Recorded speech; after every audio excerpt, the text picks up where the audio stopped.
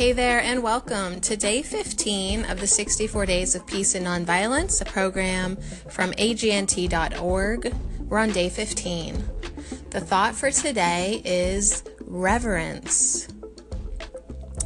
Yes, reverence for all life is fundamental to ahimsa. It is the ultimate rationale for nonviolence. For how can one willingly do harm to that for which one has reverence, and towards which one has the love that reverence engenders? So Albert Schweitzer said, in the main, reverence for life dictates that the same sort of behavior as the ethical principle of love. But reverence for life contains within itself the rationale of the commandment to love, and it calls for compassion for all creature life. Paula Ripple said, reverence is a virtue that prepares us well to belong to one another. It reaches out to those who have given messages of not wishing to belong. When we approach others with gentle reverence, we bring gifts and share theirs with us. So today, I open myself up to a feeling of reverence for all forms of life, especially each and every person that I meet during the day. I'll take a walk outside and experience the beauty that surrounds me as I be with the sky, the plants and animals, as well as my brothers and sisters. So day 15, reverence.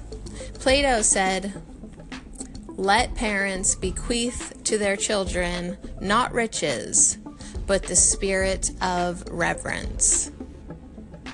Dang, I like that.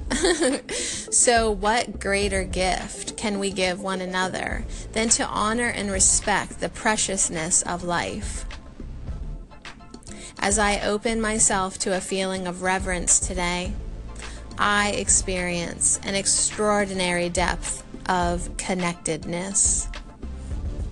So the practice today is to open yourself up to a feeling of reverence for all forms of life,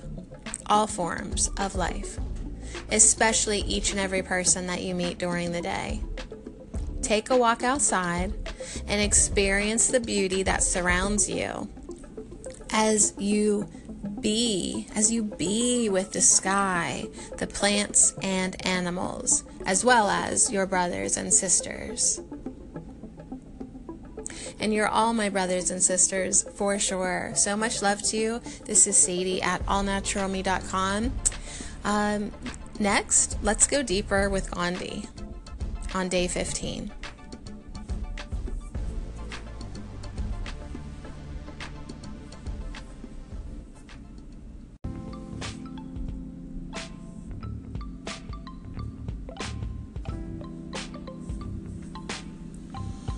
So here we go, going deeper with Gandhi.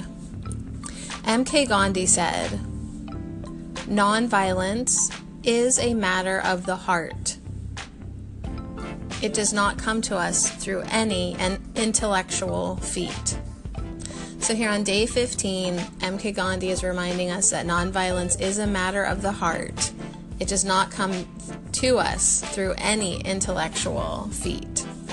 So with the work of Gandhi and King and Cesar Chavez and the Occupy movement of today, many think nonviolence is a political position or a tool for political action. It is and it isn't. Nonviolence is a way of life that embraces a change of heart, a change of beliefs and actions about all our relationships.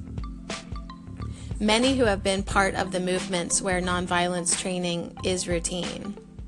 But training alone isn't enough. In fact, if nonviolence does not come from a deep heart place, no amount of training and intellectual understanding can ever produce nonviolence. Many of us have discovered, as we did with the work of self-growth, that interpersonal strategies for communications and building relationships were useless as long as they remained in our heads, right? They're just useless if they're only in your head.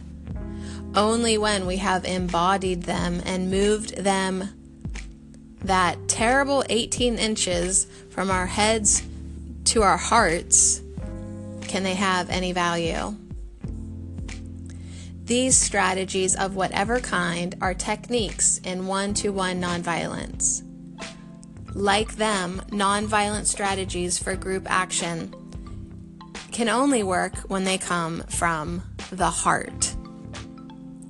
Our job then is to embody love and nonviolence as the only tools necessary to the heart, whatever tools the intellect may embody.